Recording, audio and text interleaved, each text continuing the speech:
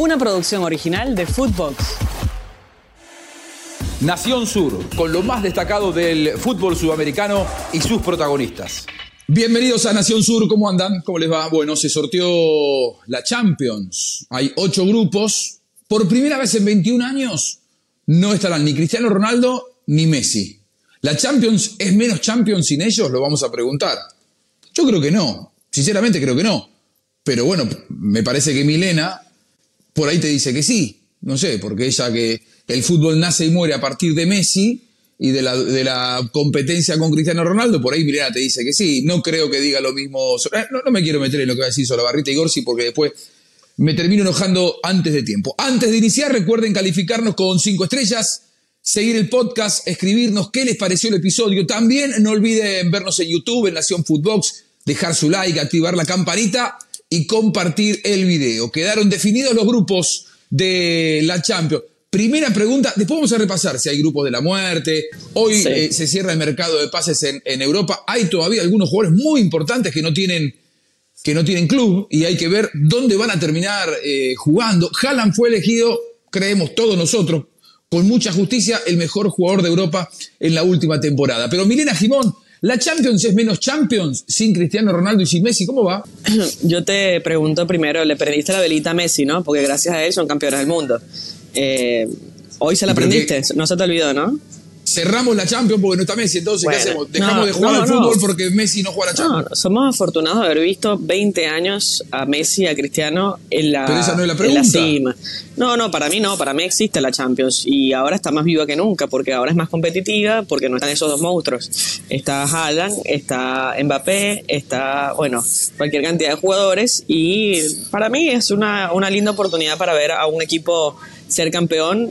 Yo creo que ahí no hay un candidato, más allá de que Real Madrid siempre es el favorito porque es el que más Champions ha ganado, pero este año creo que por cómo arrancó, las lesiones que ha tenido, las bajas que tuvo, por la salida de Benzema, por supuesto, bueno, esa lesión de Courtois, creo que es el Real Madrid menos favorito de los últimos años y creo que hay equipos que se han sumado como el Manchester United, como el Barcelona, para poder ganar otra vez una Champions. ¿Está el City en la Champions, Milena? Sí, también el defensor, bueno, obvio. Es Guardiola, el mejor entrenador del mundo. ¿Y de qué estamos hablando entonces? Todos los demás luchan por el segundo puesto. Señor Solabarrieta, ¿cómo le va? ¿Cómo anda usted? Muy bien, un poquito afectado de la garganta. Afecto más cuando como todos. Como todos. ¿No? Qué barbaridades. ¿Qué pasó? Sí, esa hora fría llegó a Chile también.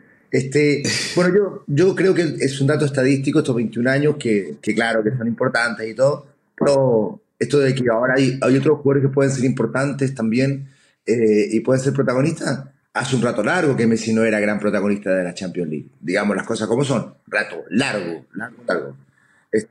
Entonces estamos hablando de una cuestión estadística, que sí que es importante, pero en términos de contenido futbolístico, Messi mucho rato hacía que no era un protagonista real, permanente, como lo fue en algún momento de la Champions League.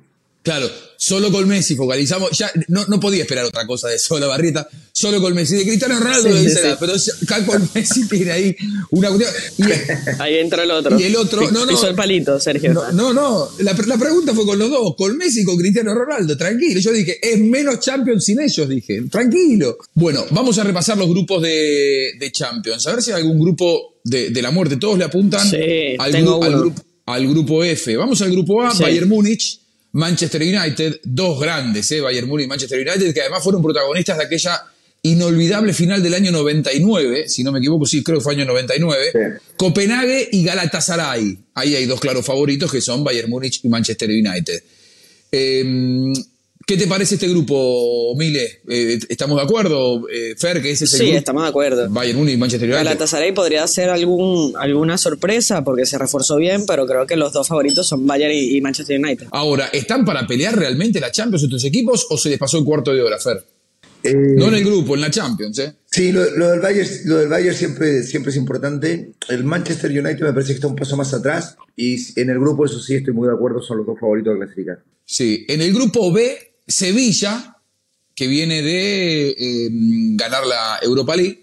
Arsenal, gran momento del Arsenal, no coronó en la Premier, pero es un muy buen equipo y candidato en toda la competencia que juegue.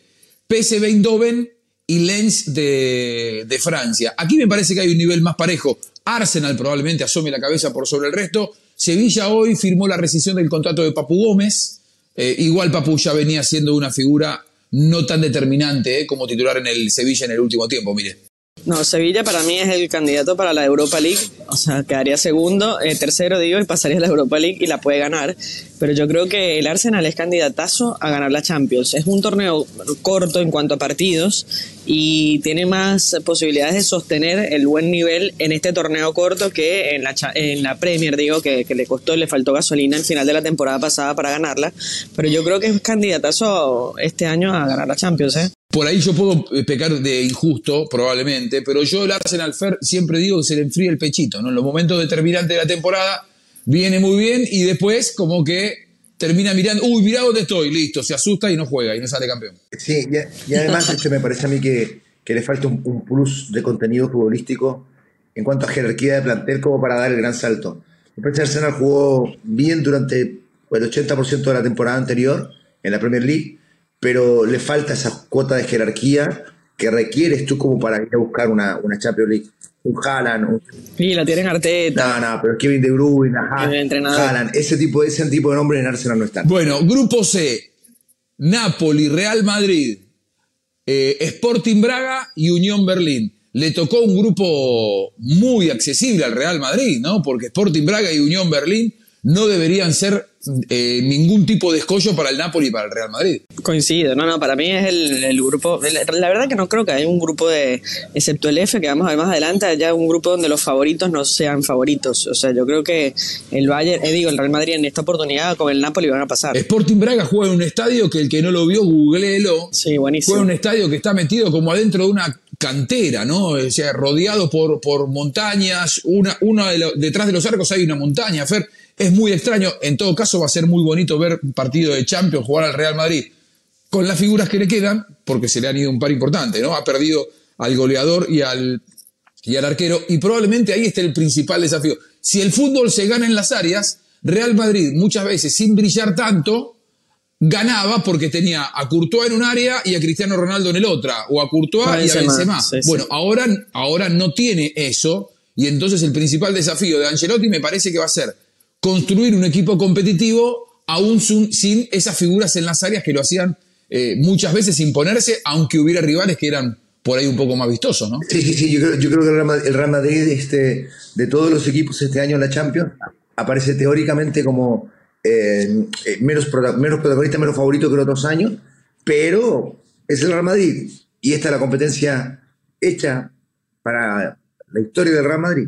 Creo que enfrente, cuando vos tenés al Real Madrid en la Champions, el nombre del equipo, el escudo, la historia, la cantidad de Champions que ganó, me parece que el rival juega de otra manera. En el grupo D está Benfica, reforzado Benfica, tiene un buen plantel, Inter, Salzburgo y Real Sociedad. Fer, ¿ves algún favorito en este grupo? No para ganar el grupo, para ganar la Champions. ¿Benfica se le puede dar? ¿Inter está en condiciones de pelearla? ¿O lo pasamos de lado este grupo? A mí me parece que este grupo se pasa de lado también. Yo creo que la Champions está referida desde hace un buen tiempo a 3 o 4 equipos. De ahí no pasa. ¿Cuáles? Manchester City, Paris Saint-Germain tuvo la opción por jerarquía de jugadores.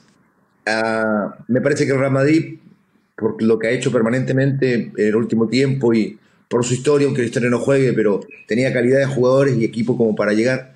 Y a eso le sumaba siempre el Liverpool. Claro, Liverpool y después la sorpresa de turno, ¿no?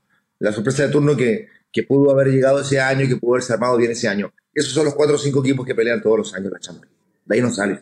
Está bien. ¿Y por qué al Inter lo bajamos pobres y llegaron a la última final? Fueron protagonistas hasta el partido final. No, fue la llave. ¿Que haya llegado a la final? Porque para mí es una casualidad. Sí, fue la llave, la fortuna de la llave lo fue llevando a esa instancia.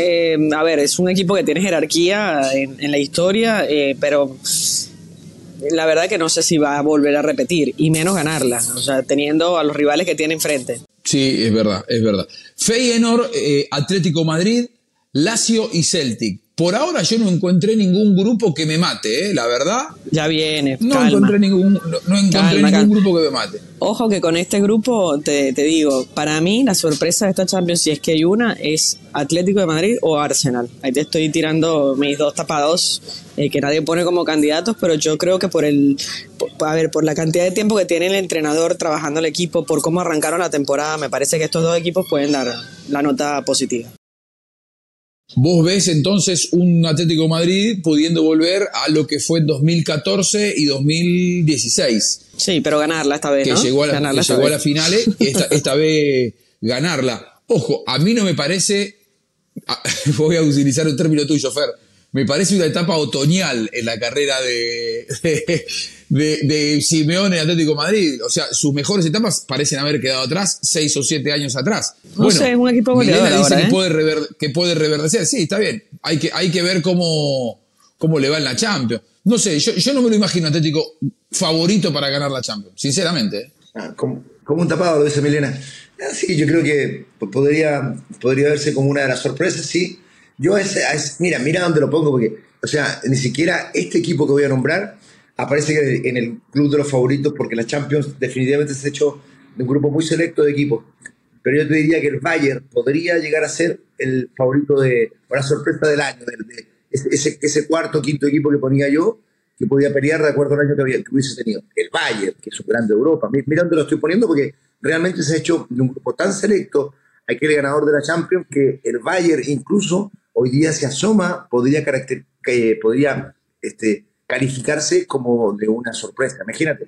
Bueno, pasamos al grupo F. Paris Saint-Germain, Borussia Dortmund, Milan y Newcastle. Acá llegó el grupo de la muerte, Milena. Sí. Este es el grupo que me decías que tenga paciencia. Sí. Sí, por la actualidad, no por la historia. Yo creo que es un equipo donde cualquiera puede ganar y cualquiera, bueno, el Newcastle decíamos que se iba a pinchar al final de la temporada y termina clasificándose tercero a la Champions. Entonces ha hecho una gran campaña y bueno, viene con un buen... Y el Dortmund nunca hay que darlo por muerto. Es un equipo que desde las bases ha construido muchísimo en toda la historia y bueno, el resto siempre son competitivos, así que yo diría que es el grupo más difícil, el de la muerte, no por la historia, insisto, ni por la vitrina que tengan, porque ninguno tiene historia en Champions, pero sí por el momento actual. Bueno, el Milan sí, ¿no? El Milan es uno de los más ganadores, sí, lógicamente, y el Newcastle es el equipo más rico del mundo, o sea, es una historia particular la de Newcastle, porque es el grupo económico más rico del mundo, no hay equipo en el mundo que tenga tanto músculo como ellos.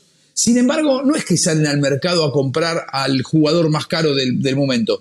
Hacen compras bastante selectivas, obviamente que con mucha billetera, pero han conformado un equipo muy competitivo que hasta hace un par de temporadas no lo era. El Newcastle era un equipo que tradicionalmente luchaba a la permanencia en la Premier League y ahora está en su experiencia en Champions. Un grupo interesante, Fer. Sí, estoy de acuerdo que este es el grupo de la muerte. Sí, y además, bueno, el Newcastle este año se ha reforzado bien. Milan tiene historia, el Borussia Dortmund sabemos lo que es. A mí me parece que es un grupo que realmente es el más atractivo por lejos y donde cuesta apostar a cuál va a ser el clasificado. Bueno, en el grupo G tenemos acá al último campeón y para mí el gran favorito, el Manchester City. El Leipzig siempre es una incógnita, pero cada vez que tuvo que pelear contra los grandes y desafiar su poder, no le alcanzó, hasta ahí llegó. Young Boys y el tercer equipo... me parece que está con su nombre en su lengua local, Sbregna Vesta. ¿Qué equipo es ese? La verdad, me perdí ahí. ¿Estrella Roja? ¿Estrella Roja? Estrella Roja. Estrella Roja. Ahí está. Todavía no sé su idioma. El City aparece por encima de todo, ¿no? Rápidamente me parece que acá es ver quién se clasifica con el City y quién va a la Europa League. Y bueno, sí. Sí. Es el candidato, ¿no? Número uno después de haber ganado todo con Haaland, con Guardiola, pero a ver, ganó una Champions, o sea, lo están poniendo como si fuera el maestro de los maestros y ganó una. Entonces, es verdad que para mí el candidato... Milena ahora se puso pragmática. No, ahora. no, porque bien. Es una competencia donde pocos han ganado. Por eso insistimos, lo que decía Fer.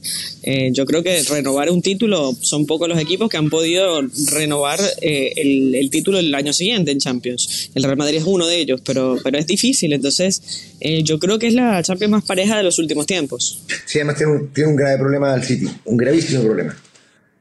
La ausencia de Kevin De Bruyne. Sí. Para mí va a ser muy importante. Sí. Y tiene a Rodrigo. Difícil de reemplazar, el segundo Balón de Oro, Rodrigo. Nah, pero Nadie lo pone en el podio. Sí. Para mí es un crack. Sí, pero lo discutimos el otro día. Rodrigo es muy importante en una faceta del juego, que es la destrucción. Después empuja para el primer pase. Sí. De Bruyne en las dos facetas es sumamente importante. Pero está teniendo actividad Julián Álvarez, está rotando un poco más. Y yo creo que es un equipo donde el que entra se adapta al juego, ¿no? Y eso es lo que tiene grande este equipo, que todos juegan a lo que dice Guardiola, y eso es maravilloso. Pero De Bruyne y se le fue Gundogan, sí. ¿no? Sí, el desafío también es reemplazar a Gundogan, sí, que no es fácil. Que Gundogan era un poquito más parecido a De Bruyne que lo que podría ser Rodrigo, sin serlo, digamos. Pero De Bruyne es la cocina del equipo. De Bruyne es el que te maneja todo, el que te hace los tiempos, es estadísticamente el mayor asistidor del equipo, es el que te colabora en labores defensivas, es el que te da el pase genial, el de los inicios ofensivos, el de los términos ofensivos. Bueno, para mí lo de Bruyne... Bueno, mira, y hago toda esta caracterización para decir, entre otras cosas, y adelantarme, pero dejar sentada mi pensamiento o mi idea de que De Bruyne era el mejor jugador de Europa. No. Ah, De Bruyne, muy bien. No Haaland. No Haaland. Bueno, a De Bruyne lo que se le marcaba era que se lesionó en todas las finales también, ¿no? Se le marcó lamentablemente eso, lo que en algún momento sufrió Di María. Ahora, lo que vos marcabas un aspecto que sí es un reconocimiento para Julián Álvarez. Dos cosas para marcar, Milena. Está teniendo más minutos, es cierto, y es muy bueno porque es un jugador de unas características notables, pero tampoco tiene las características como para reemplazar a Kevin De Bruyne, ¿no? Porque De Bruyne es un jugador, me parece, más conductor. Julián es más de finalización, si bien es un delantero que puede salir del área. Para ahí está Bernardo Silva, que es para mí el motor de este equipo. O sea, Bernardo Silva te da ese último pase, te llega al área, te hace jugar a sus compañeros, y después está el sacrificio que tenga Grealish con Julián Álvarez y el gol de Haaland. Tiene un equipazo, y Rodrigo que llega desde atrás. No, pero a mí me parece que es un equipo completísimo. Está bien, puede ser que lo pongan ahí. De hecho, él jugaba ahí, pero con Guardiola Silva delantero. Lo pone abierto por alguno de los dos extremos. Sí, pero con Julián le suma uno más. Por eso quizás lo pueda retroceder un poco. Vamos a ver. Lo que pasa es que yo digo que Guardiola tenía como delantero exclusivo en el área a Haaland. Y después era un equipo de mediocampistas, un poco lo que quiso replicar de Michelis en River y no le salió en la Copa Libertadores, que era que muchos llegaran al gol y muchos se involucraran. Pero vos mirabas a Kevin De Bruyne en los lugares en donde él entraba en contacto con el balón. Tampoco es que era delantero, se tiraba unos cuantos metros atrás, conducía desde el medio, aparecía en el área, porque la verdad es que es un jugador que tiene tanto talento y tanta dinámica y tanto panorama que te aparece en cualquier sector de la cancha. Y otro tema que quería decir con respecto a Kevin De Bruyne y esto de que Julián Álvarez ahora tiene más protagonismo, Fernando nunca te lo va a reconocer, Milena, porque Fernando, cuando vos le hablas de un jugador argentino, siempre te va a encontrar la parte mala. Entonces no le digas que Julián Álvarez puede reemplazar a Kevin De Bruyne, que para él es el mejor, pues te va a decir que no. Claro. Es que, perdón, yo al revés, igual que como después que tira munición, Sergio dice, no, yo soy espalda con los argentinos. Yo no voy a hacer tanto, pero sí voy a decir que yo también tengo un especial cariño por Argentina. Yo nací a 14 kilómetros de la frontera, en fin. Lo que yo intento dentro de este grupo es poner cierto equilibrio cuando escucho halagos desmesurados y cuando escucho, por ejemplo, la barbaridad, perdóname Milena, de decir que Julián Álvarez podría reemplazar a De Bruyne, lo que para mí fue un atentado. Yo estoy de acuerdo con vos en esta, ¿eh? En este estoy de acuerdo con vos. Es que nadie dijo que lo va a reemplazar. Pero porque por características son distintos. Por eso, digo, pero antes le reclamamos que no lo ponían los dos juntos y ahora los pone los dos juntos y le reclamamos que no puede sustituirlo al otro. Entonces, pongámonos de acuerdo, ¿no? Yo creo que es un jugador distinto que le suma gol a un equipo y tiene sacrificio.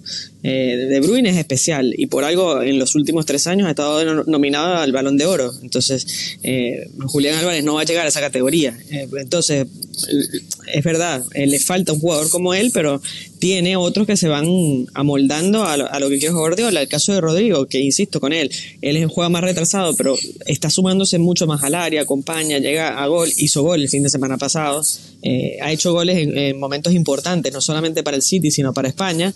Yo creo que es un jugador que está adquiriendo unas características que le va a servir para sustituirlo a De Bruyne. No, pero no es ni de cerca de Bruyne.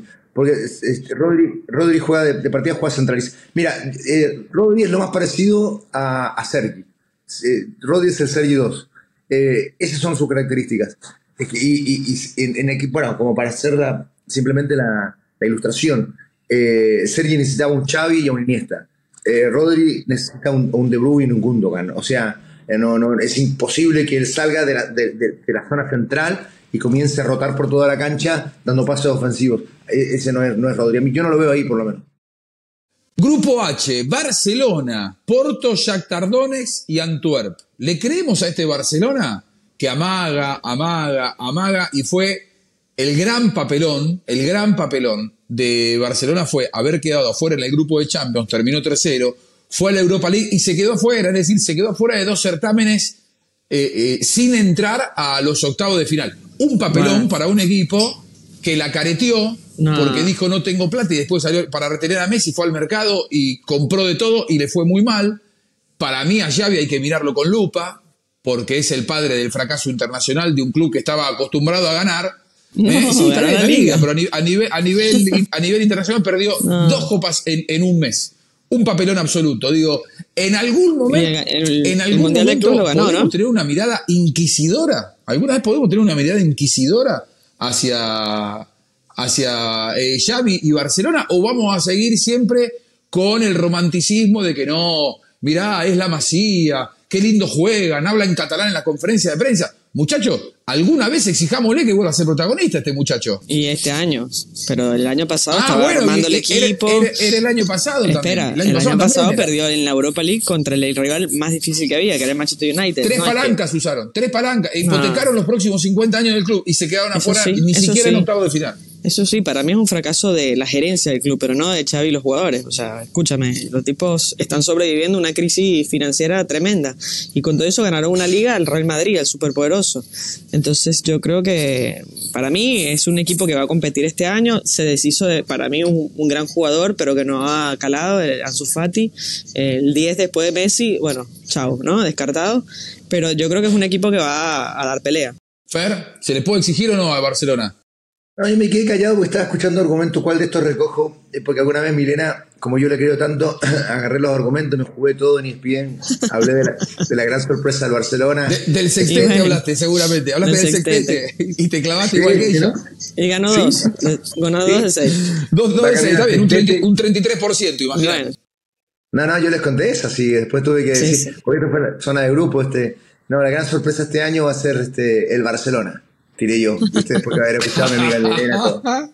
Y después cuando me la vinieron a cobrar, dije, sí, claro que fue sorpresa. ¿O a usted no le sorprendió que no haya pasado el grupo, weón? Sí, bueno, coincidimos que fue un fracaso lo de Champions, pero en Europa League no se le puede cuestionar nada. Jugaba con el mejor equipo. Yo creo que va a andar bien, pero no alcanza todavía el Barcelona. No es un equipo ya completamente mechado, cocinadito como para aspirar a algo más importante. Yo creo que va a andar mejor que el año pasado, sí, pero no va a estar en la lucha por el título. ¿Y hasta cuándo la mirada contemplativa con Xavi Hernández? El hombre con mejor prensa y peores resultados.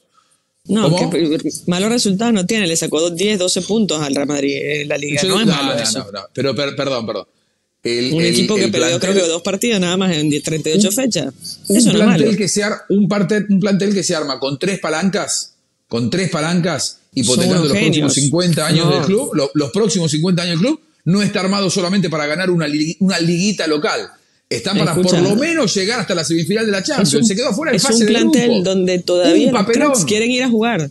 O sea, Lewandowski tenía opciones para ir a cualquier lado, decidió ir a jugar al Barcelona. Gran fracaso de Lewandowski en la temporada pasada. Protagonista de la Champions de Guardiola, y el tipo quiere ir a jugar al Barcelona. Entonces, es un equipo donde todavía quieren ir los cracks. Y bueno, y entonces, ¿qué tiene que ver con que tengan ganas de ir? Bueno, hablemos del marketing de Barcelona, pero no hablemos de los resultados, porque un equipo que se arma para ganar la Champions y queda fuera en fase de grupo, y después en la Europa League, porque salió tercero, también se queda fuera a los 15 días, a mí me parece que es un papelón. ¿Se le puede seguir teniendo paciencia a Xavi? A mí me parece que se le acaba. Hay que empezar a contarle las costillas a partir de ahora. ¿Mirada contemplativa o inquisidora? ¿Contemplativa como Milena o inquisidora como Buscalia? Señor Solabarrieta, juéguese, por favor. A partir de este año, inquisidora.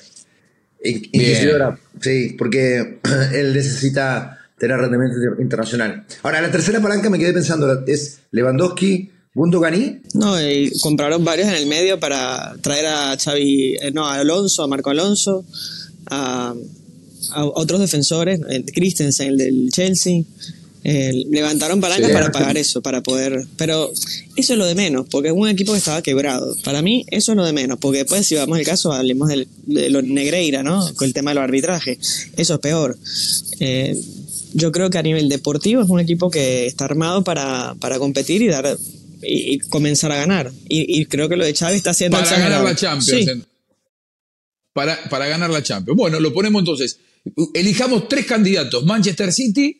¿Estamos de acuerdo todos? ¿Quiénes son los tuyos, Mile? Ya para cerrar. Manchester City, Barcelona y ¿quién? Arsenal. Ok. Manchester City, Barcelona y Arsenal. ¿Fer? Manchester City, Bayern.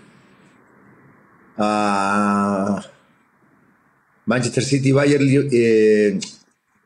Bueno, vamos a poner una sorpresa. Milan.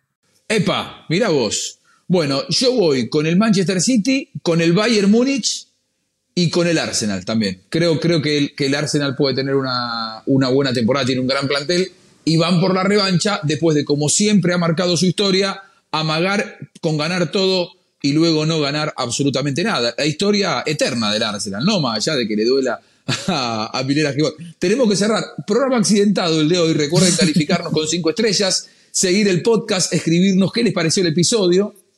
No olviden vernos en YouTube, en Nación Footbox, dejar su like, activar la campanita y compartir el video. Nos vemos todos los lunes, miércoles y viernes. Síganos en Nación Footbox Sur, en Twitter y en Instagram. Además, síganos en nuestras redes sociales personales. Abrazo Fernando Solabarrieta, abrazo Sergio Gorsi, beso y abrazo para Milena Gimón. Muchas gracias como siempre, que pase bien.